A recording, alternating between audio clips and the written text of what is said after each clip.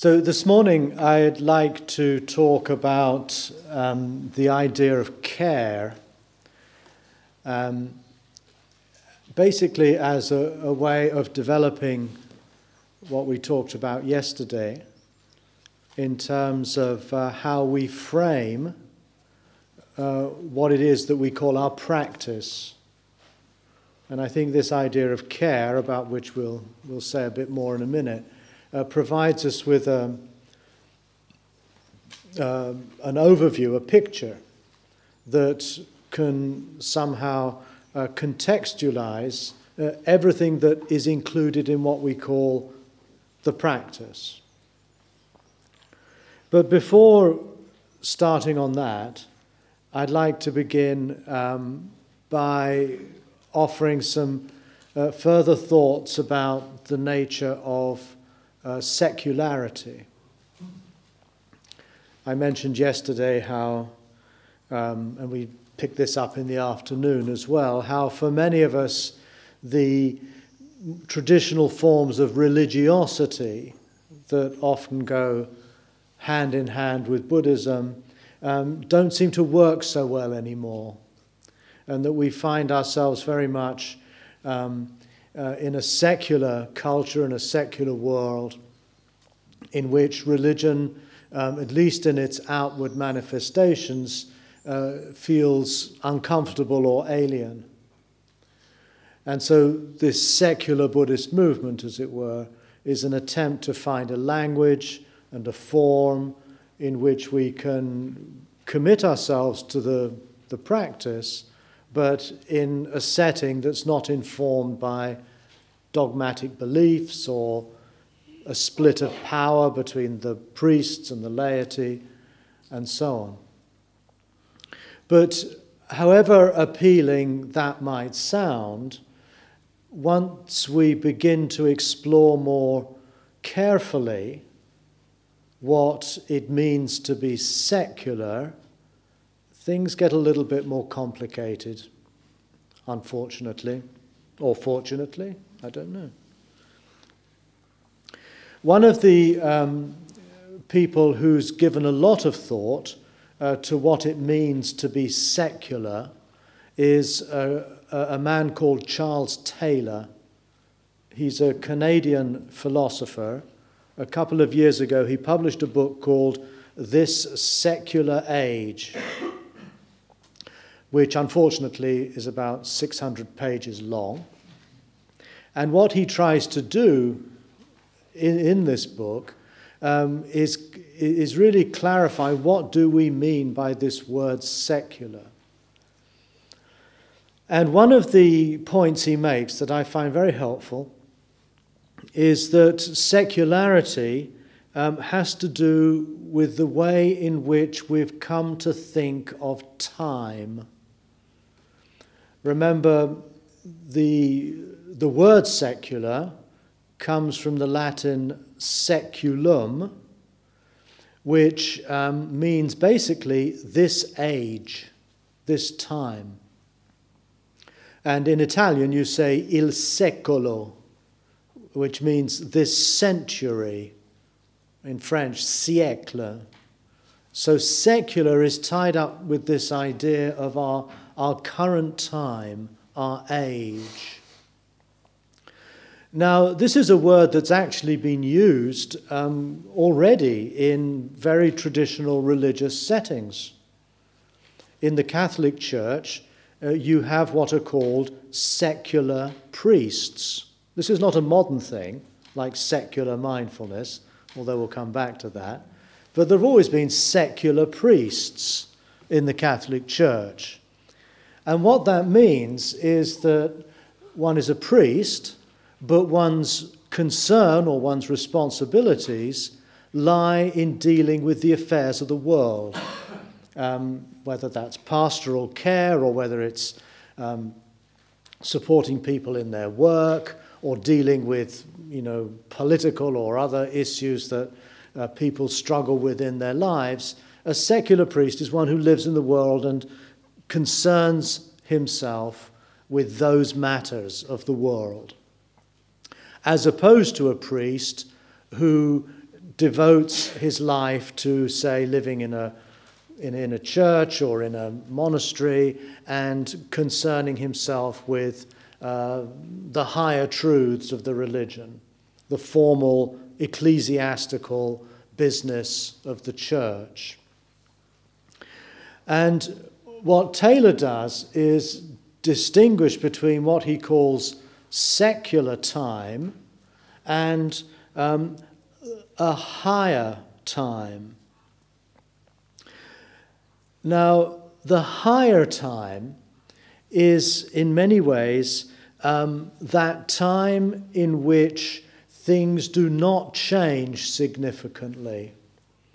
And to give an example of that, when you, for example, let's say we're in Korea or any Buddhist country, and once a day or on the full moon day and half moon day and new moon day, you'll go to the temple.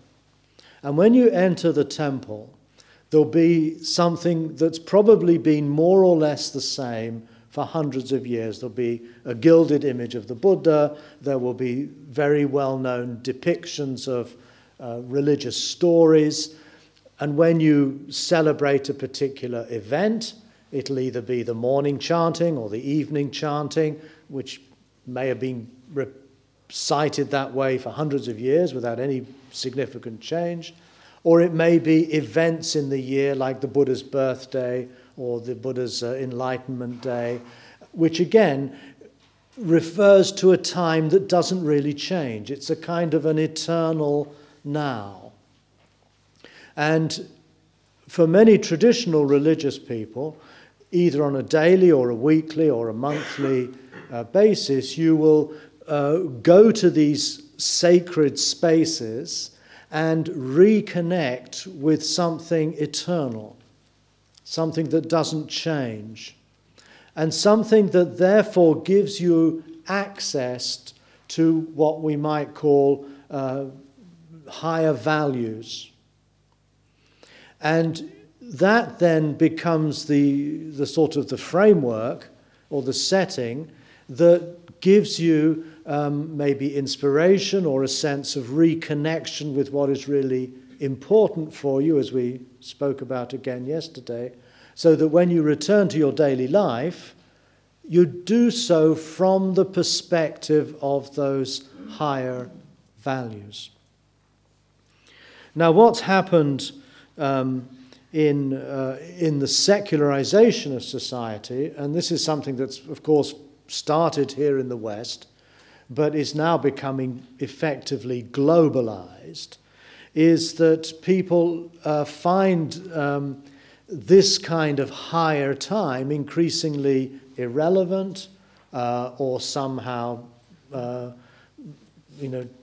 not terribly meaningful for them.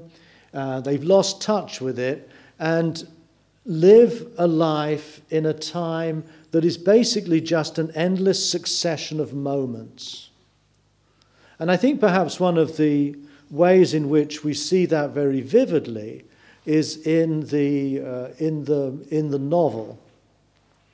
In a novel, the characters, in a way, do not have recourse to that higher time or space, and one simply witnesses and participates in their lives as they go through secular time.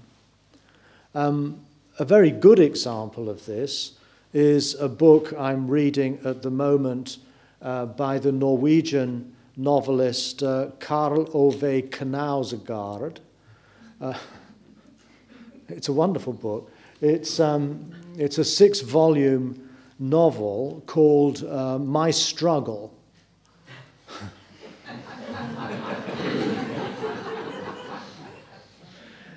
And what's remarkable about it is that he describes in incredibly close detail the events of his ordinary life. He'll spend 100 pages describing, cleaning his grandmother's flat. Now, you might think, well, that doesn't sound terribly interesting.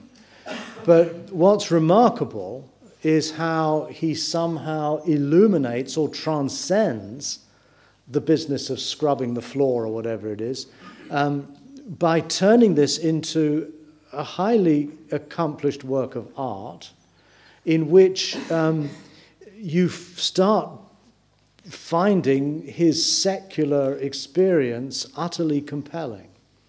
It's brilliantly done. But what's interesting in it is that religion or religious activity is completely peripheral.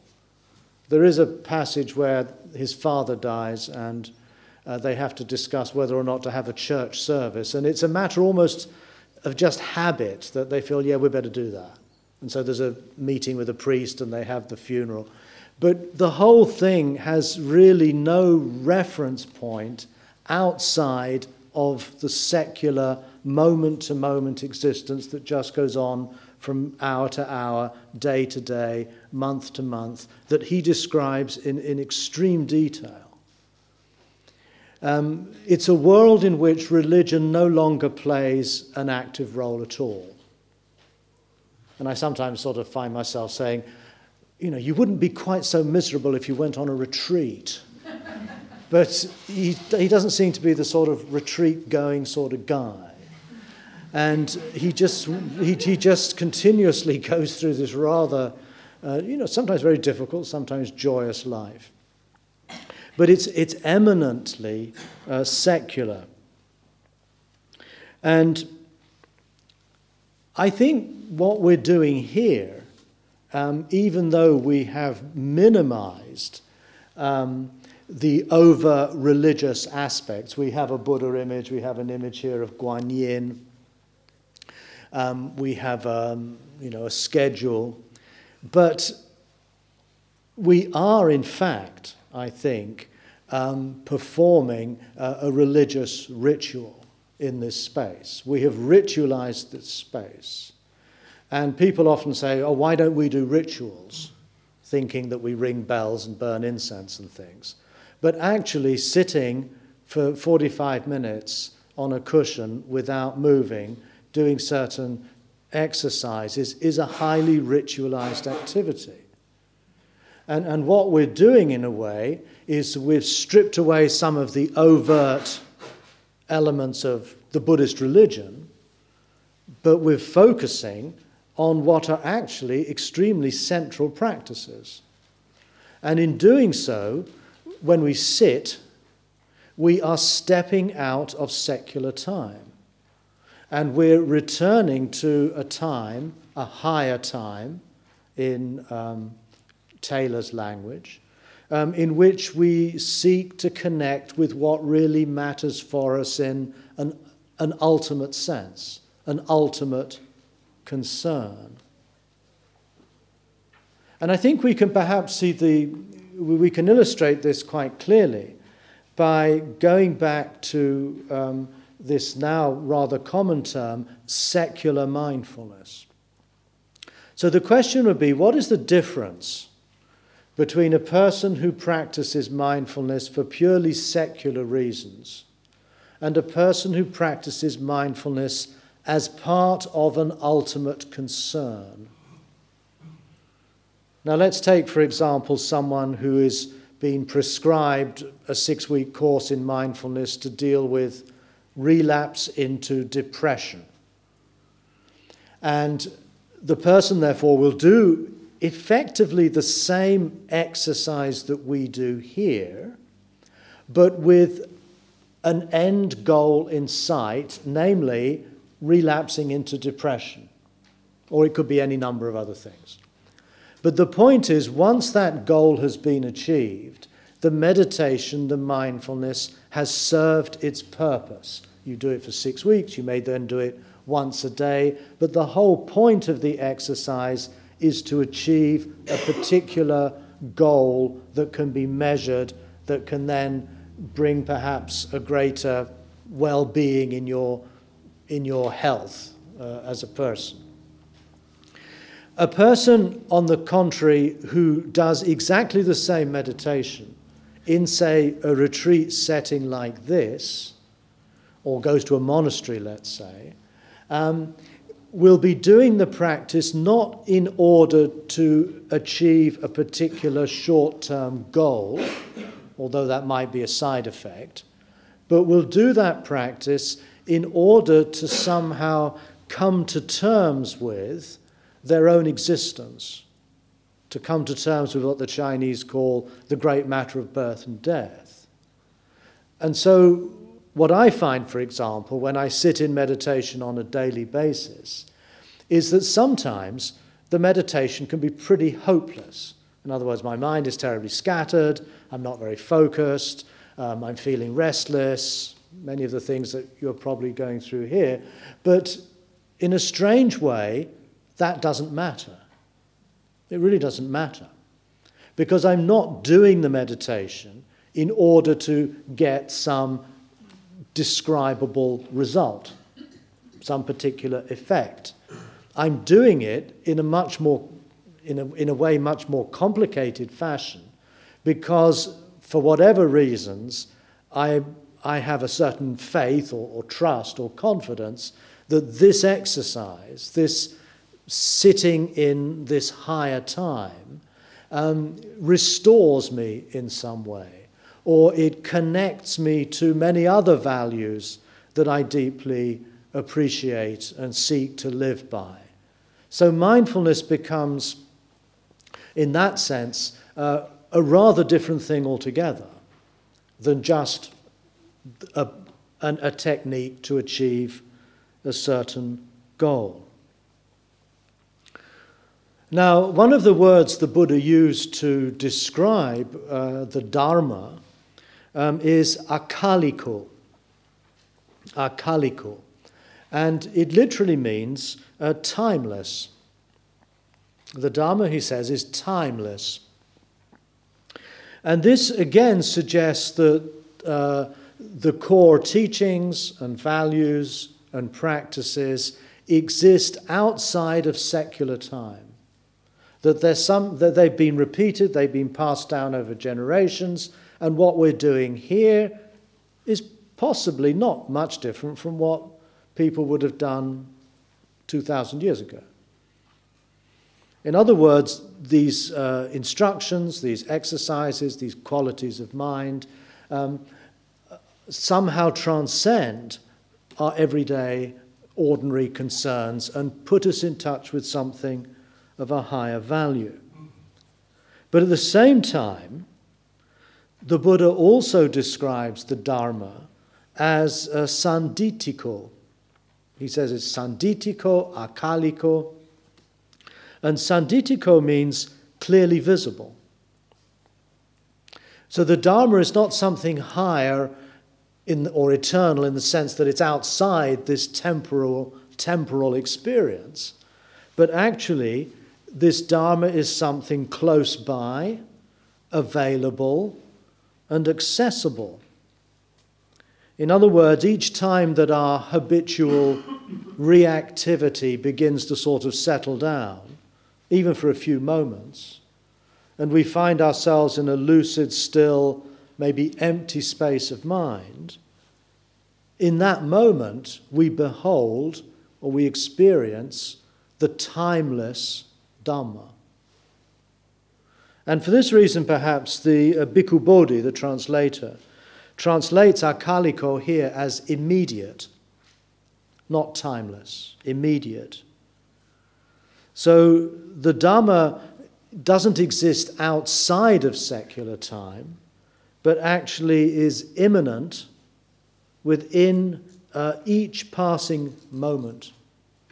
It's a possibility. It becomes present in that sense.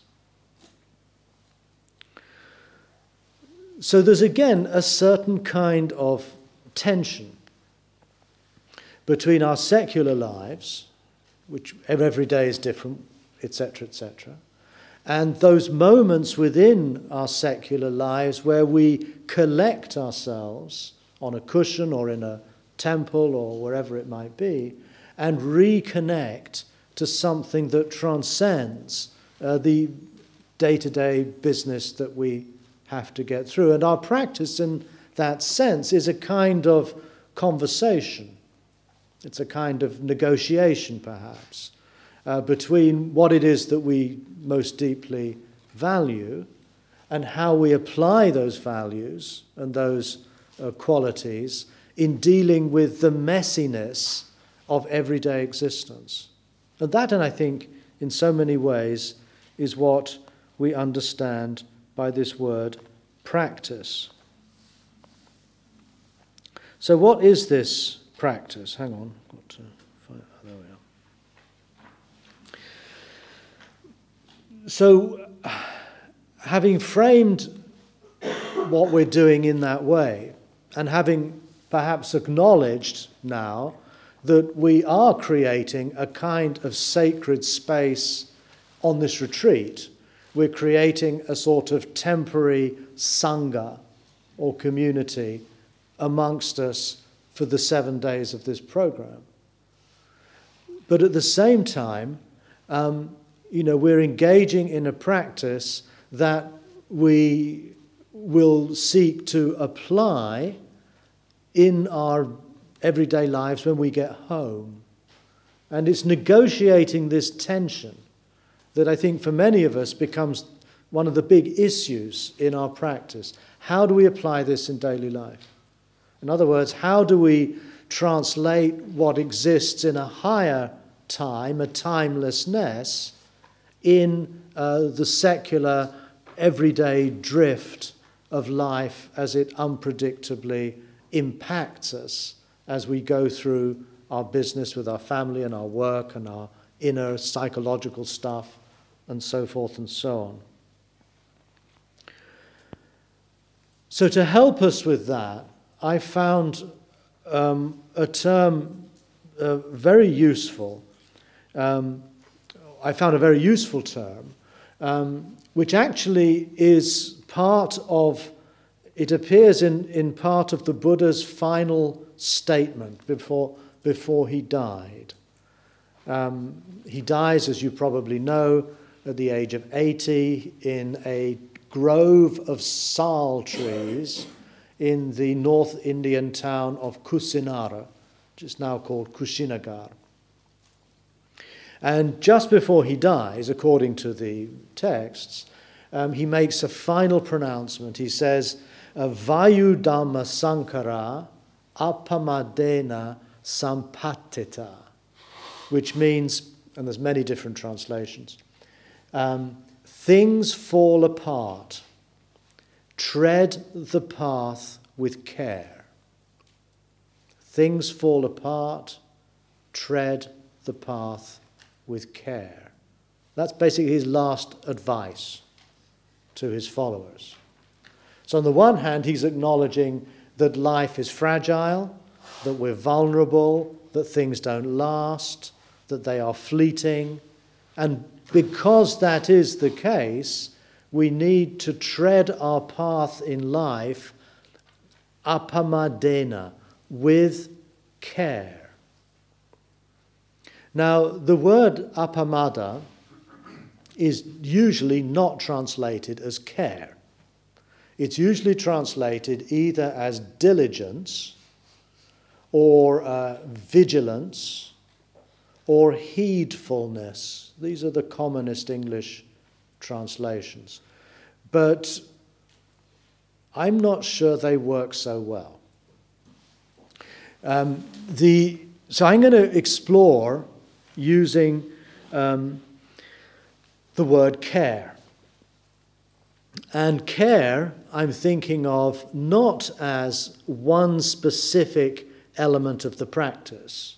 And again, as you know, Buddhism is full of lists. I think Martine last night started out on the 7 factors of enlightenment. Mindfulness, investigation of the dharmas, and you'll get the next 5 in the coming days. Or we have the 5 these and the 4 that's and so on. But care somehow encompasses them all. This is, I think, what's distinctive about apamada. And to illustrate that, the Buddha compares apamada to the footprint of the elephant's footprint.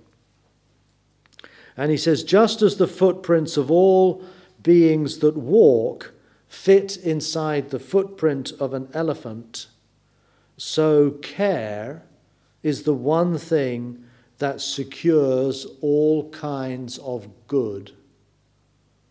And I think that's a very clear indication that care is somehow that which encompasses the whole practice. If we think of the virtues or the different qualities of mind that are to be cultivated in this practice, mindfulness, compassion, loving kindness, concentration, etc., all of them, he says, are like the footprints of animals that fit inside the footprint of the elephant. And he says this again in rather less metaphorical language. He says all skillful states are rooted in and converge in care.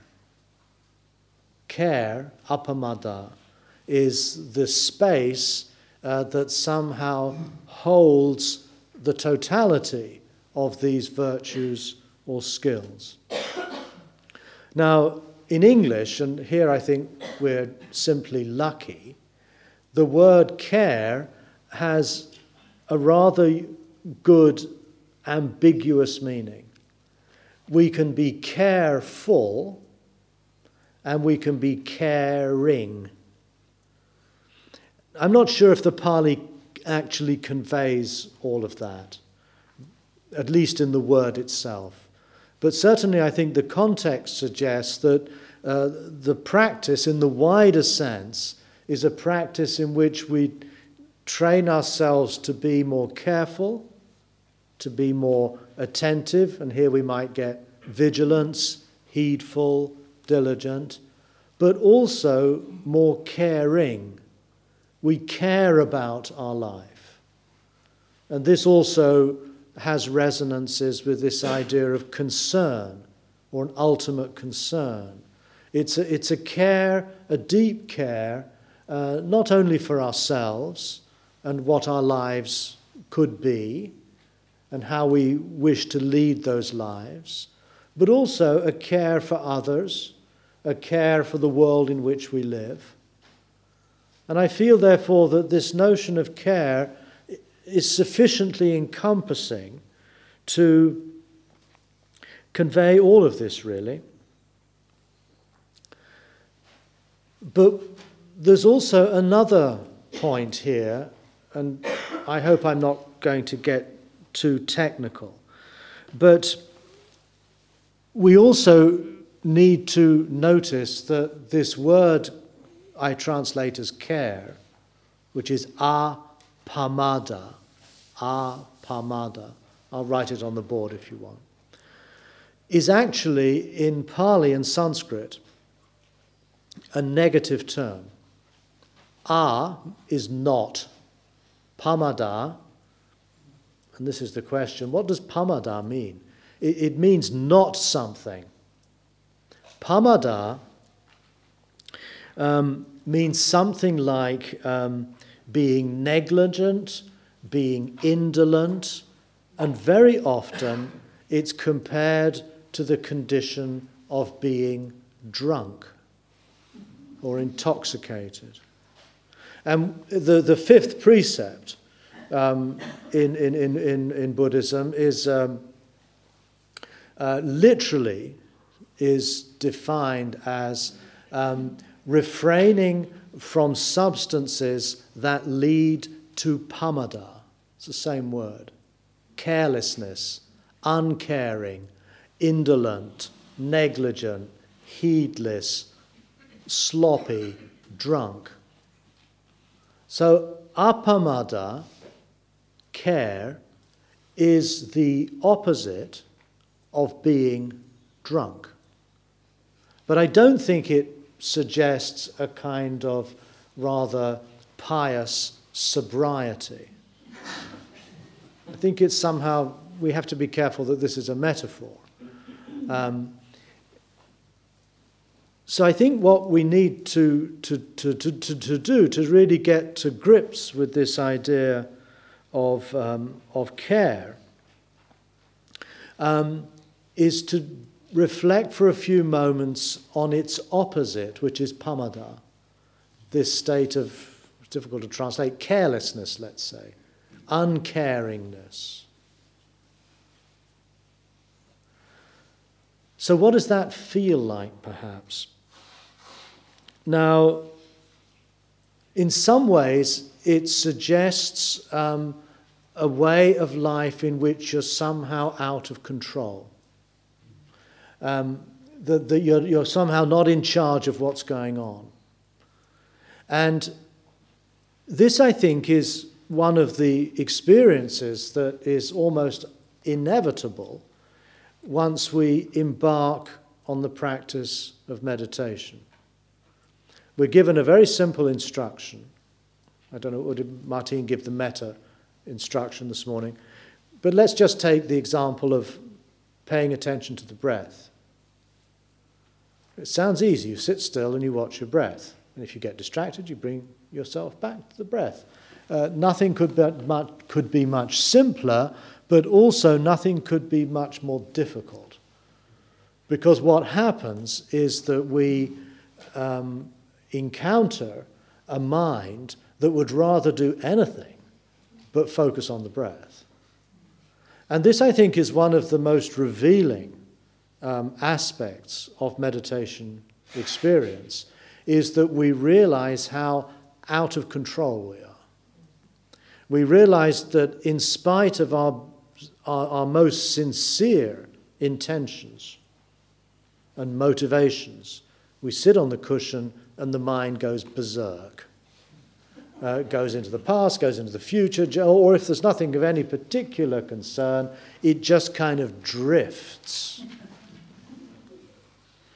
Now, a term that we find quite frequently in the early canon, and possibly it's a term the Buddha took from the Jains again, is the word asava.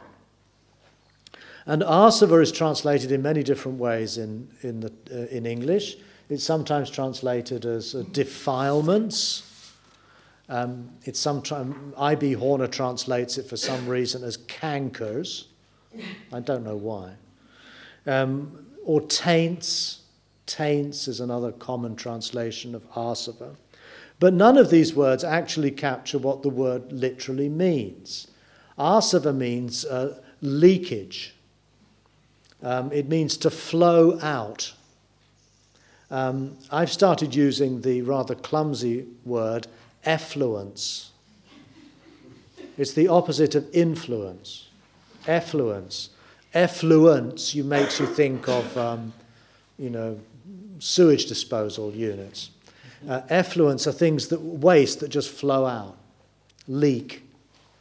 And I think this becomes quite clear to us when we sit in our meditation and we try to contain our attention and our focus, but instead of doing that, the mind just leaks all over the place. And there's different kinds of leakage the Buddha describes. There's karmasava, the leakage of desire, although karma, not karma as in action, but karma as in Kama Sutra. It means kind of sensual desire. This kind of just starts pouring out, leaking out, uncontrollably. Or ditthasava, views and opinions, conceptions, ideas, thoughts. They just keep pouring out, leaking out. There's a very similar idea in Greek philosophy too. It's called akrasia. Akrasia. It's a term discussed by Aristotle. And it means very much the same thing. A, in Greek, as in Pali and Sanskrit, means not. Krasia means control. It means out of control. And it's sometimes translated into English as mental incontinence. Incontinence. In other words, there's something about our minds that's incontinent. And again, check it out. Is that what happens? I can relate to that. And it's I think, something that we find pretty much in most traditions I'm familiar with. There's a very beautiful passage in one of the letters of St. Paul. Unfortunately, I couldn't find it. Where he deplores the fact that despite his great faith in Christ, his mind keeps doing the very opposite that his faith inspires him to do. Or we find it in Shantideva, an 8th century Indian Mahayana writer, where he says something like, although I wish to be free of suffering, I run towards it as though it were my dearest friend. Although I long to be happy, I destroy it as though it were my worst enemy. This is akrasiya, this is asava. And this, I think, is what we sort of come to terms with when we just sit still and pay attention to what's going on. We find we're going all over the place. A particularly good example of this is found in the essays of Michel de Montaigne, the French essayist. And as some of you probably know, Montaigne lived in the 16th century in France, not far from where Martine and I live, actually, quite close to Plum Village. And he decides about the age of 40 that he's going to retire from public life as a diplomat, as a politician, as the mayor of Bordeaux, and retire to his country estate and devote himself, in his words, he says he wants to leave his mind in complete idleness, just caring for itself, concerned only with itself, calmly thinking of itself. That's his fantasy. The retirement fantasy. But this is how he described what actually happened. So he goes into his little tower and sits down at his desk, and to his surprise, he says, "My mind bolted off like a runaway horse, taking far more trouble over itself than it ever did over anything else. It gives birth to so many chimeras and fantastic monstrosities, one after the other, without any order or plan." So again, Montaigne, and then he's an honest fellow, and he just describes what happens. He doesn't pretend, as we saw yesterday. He's willing to be totally honest with himself and his readers. And he keeps coming back to this theme. He's really rather amazed that this is actually what happens when he goes into his quiet, solitary retreat in his country house. His mind's out of control. And in one of the later essays, which is in the 3rd volume, and it's called On Repentance, he says this. He says, he's again talking about, he makes himself into his subject. He just wants to write about himself, a bit like our friend Karl Ove Knausgaard. And this is what he says. He again, reflecting on the difficulty of just focusing on his own experience. He says, "I am unable to stabilize my subject. It staggers confusedly along with a natural drunkenness." So in other words, he really gets what happens when one tries to sit still. I mean, this point is also picked up by another great French essayist writer who came after Montaigne, Blaise Pascal, in his Pensées, his thoughts, which is very much a sort of similar body of material to Montaigne's essays. And there's a very famous passage in Pascal where he says that, and I'm paraphrasing, the source of all human suffering is that people are unable to sit quietly in a room. Which again is a sobering thought, but having tried this for a while, we probably know what he means. That there's a part of us that would just like to race out of here and run away. It's not easy. So that gives us maybe a brief sense of what care is the opposite of. Pamada, staggering about with a natural drunkenness, being unable to stay quietly in a room. What would the opposite of that be? So the Buddha, Aristotle, Montaigne, all of these people acknowledge that one of the core challenges for leading a conscious, responsible life, if we really take this seriously and seek to internalize these values so that they become real, the great challenge is to find a way of life in which we can somehow deal with this natural drunkenness. And as we probably are already aware, especially if we've done a lot of retreats and practices, it doesn't, just because you do, just because you meditate for a couple of years, doesn't mean this is going to become suddenly a lot easier. In fact, unfortunately, you could be an expert meditator and still have periods of meditation where everything is going crazy. It's not something we can just switch off. It seems to be part of the human condition. The human condition is pamadic, if you wish. And the condition to which one aspires, or the Buddha aspires, or Montaigne aspires, is a non-pamadic condition. One in which we've got this drunkenness, this bolting horse, somehow under control.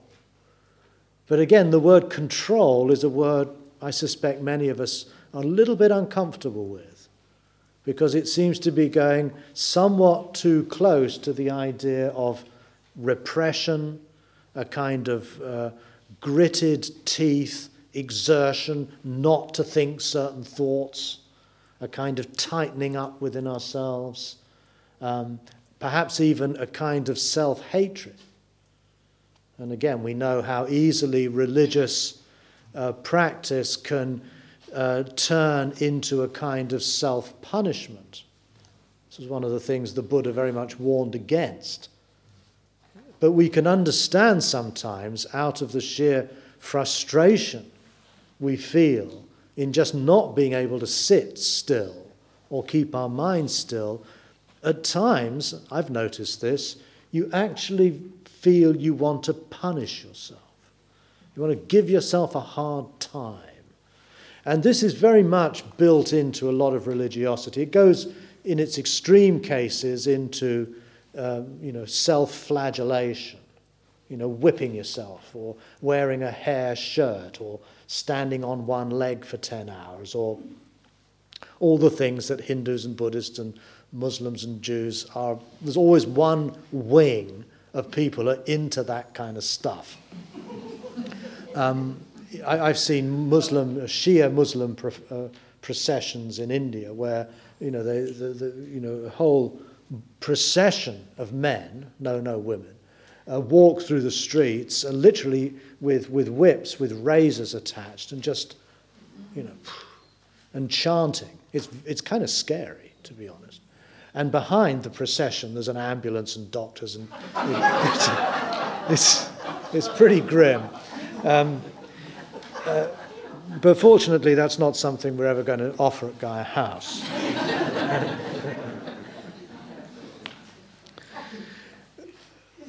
I'd like to now just look at another passage which touches on this. And this is in the Dhammapada, verse number 21, if you want to look it up. And here it says, care, apamada, is the path to the deathless. Carelessness is the path to death. The careful/caring do not die. The careless/uncaring are as if already dead. So this idea of care and not caring is not so much just a sort of preference we may or may not have, but for the Buddha, it seems to be very central to what it actually means to live fully. To live in a way in which we're not constrained or held within the force of death. This is the language he uses, deathlessness. And what this implies is that a life that is out of control, that is endlessly distracted and wandering all over the place, is actually a mind that is not really alive. That we're somehow under the power of what in Buddhism is called Mara, the demonic. We're under the power of something that actually is inhibiting or preventing ourselves to be fully alive. So in other words, this is a matter of life and death. If we wish to lead a full and flourishing life, the suggestion is that we need to come to terms with this kind of inner death in which we just drift and wander and get elated, get depressed, and are very much just kind of being pushed and pulled by these forces. And again, there's a good example here in Shantideva, whom I mentioned before. When he's talking about this, he says, "It's though I were hypnotized by a spell." He says, while enemies such as hatred and craving have neither arms nor legs and are neither courageous nor wise, how have I been used like a slave by them? In other words, we begin to notice, by becoming more aware, that very often we're simply being enslaved, we're becoming puppets that are being manipulated by fear, by hatred, by lust, by intolerance, by jealousy, by worry, by anxiety. And although we might have the self-image of being someone who's really rather together in their lives and responsible and so on, when you actually just stop and look at what's going on, you find in many, many ways you're really, not in much control at all. So again, we come back to this notion of control. But this has to be a control that's not a kind of willful punishing of oneself, but somehow comes from an ability to hold the space that we find ourselves in with this quality of care. There's a caring going on, there's a carefulness, and there's also an intention to be more present, to be more alert, to be more diligent in terms of our own inner life. And what I think this points to in the practice of mindfulness is, on the one hand, learning how to develop a greater stillness within us, a quietness. And this is achieved, I think, by just learning how to remain for longer and longer periods on a single object, be it the breath, or be it sounds, or be it metta, or be it a koan, doesn't really matter. All of these practices enable us over time to find a kind of inner stillness. And that's very important. But the meditation is more than just that. The inner stillness, if anything, is just step number one. Because when we begin to experience more and more moments of quiet, the question is then, well, what do I do next? And it's here that the practice moves into what we call vipassana. In other words, a kind of an intense looking or seeing, observing. And this is important because it opens up a sensibility, or as we become sensitized to the very first stirrings or movements of fear, of worry, of whatever it might be. And rather than let them build up a kind of momentum, which after a while becomes almost irresistible, we learn to catch them and notice them at their inception. And the point is not to then stamp them out. That would be just another aversive reaction. But to be able to say, oh yeah, okay, this is happening now. And we don't have to fight it. We don't have to give in to it. We can just observe the play of the mind, the play of conditions that in this moment is giving rise to, let's say, anxiety or fear, whatever it might be. And the practice of mindfulness is the practice of being able to say, yes, this is what's going on, and it's perfectly okay. There are no enemies here, really. There's nothing that is by itself a distraction. We can let it distract us, but it, in and of itself, this thought, this emotion, this feeling, is just a thought, an emotion, a feeling. We don't have to then build it into something more. We don't have to demonize it, and nor do we somehow let ourselves get seduced by it. And that, I feel, is very close to the heart of what the Buddha means by care. This is a caring attitude, a careful attitude. And it's not arrived at by getting rid or destroying anger and hatred and desire and so on, but learning to live with them in a more careful and caring way. In other words, it's not a practice that is concerned with deleting or destroying anything at all. Because worry and fear and desire and all of these things are simply natural consequences of our organism, with all of its biological past, with all of its psychological habits, all of its cultural conditioning, coming into contact with an environment, a world, as well as an inner experience that quite naturally generates certain reactions or reactivity.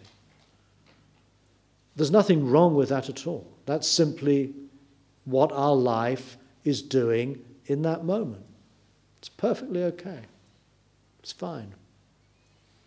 The challenge is not, therefore, to somehow, enter into a state of war, but rather to be able to embrace what's going on with a kind of understanding, an intelligence, a curiosity, maybe a certain kind of ironic, oh well, here we go again, kind of attitude, if you wish. But the point is to be able to be totally aware of what's happening, to be totally accepting of what's happening, but without getting caught up in it. To become, as it were, an observer, a participant, but not, as it were, a victim of what is arising within us. Now again, this perhaps sounds like a very nice idea, but of course it is extraordinarily challenging because, for one thing, these things happen very fast. You know, we're sitting here and maybe we've had a very good meditation for the first 10 minutes, let's say. Nice and still and quiet and peaceful, birds singing, you know, the rooks have quietened down. Great, you know. And the next thing we know, 10 minutes has disappeared, or the bell goes, and we kind of come to, and we realize we've actually just been off somewhere. We've been, you know, out on cloud 9. We sometimes can't even remember where we've been. We've been in a sort of semi-conscious, if not unconscious state. And that's a bit alarming to start noticing that we so easily just get carried away. We sort of drift off. So mindfulness, awareness, care is about making a conscious commitment to be present with whatever is happening, neither to be drawn to it in a compulsive way, nor to reject it in a compulsive way, but just to be able to say, yes, this is what is going on. And as we rest in that space, we are, as it were, resting in the space of the Dharma itself. This quality of stopping, basically, of stillness, which allows, as it were, the beginnings of another perspective on life itself to begin to emerge, to begin to be cultivated, to grow within us. And that, I think, is very much what this practice is about, and what a caring and careful life might be about.